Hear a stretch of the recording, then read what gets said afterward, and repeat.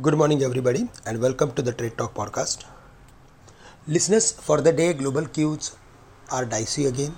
US markets closed lower while treasury yields and oil rose in what could be a headwind for us.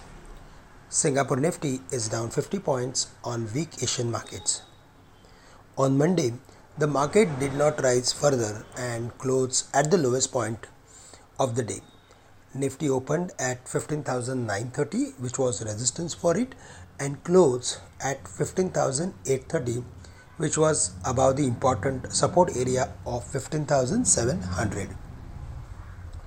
If the market stays below the levels of 15,900, it would gradually fall to the levels of 15,750 or 15,700 to retest the breakout levels.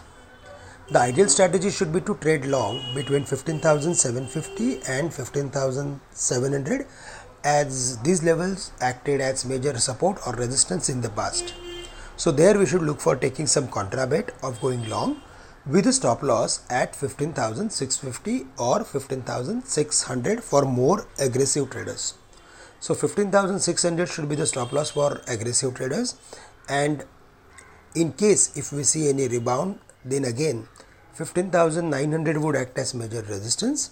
Above that, the Nifty would rally to the levels of 15,950, 16,050 and later on 16,200 levels.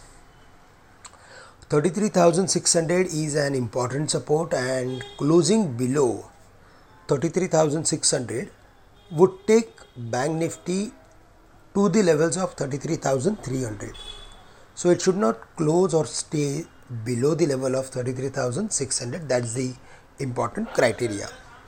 To save from further fall, the Nifty should not close below the level of 15,600. For the day, we are going to focus again on select financial companies, also technology and auto companies.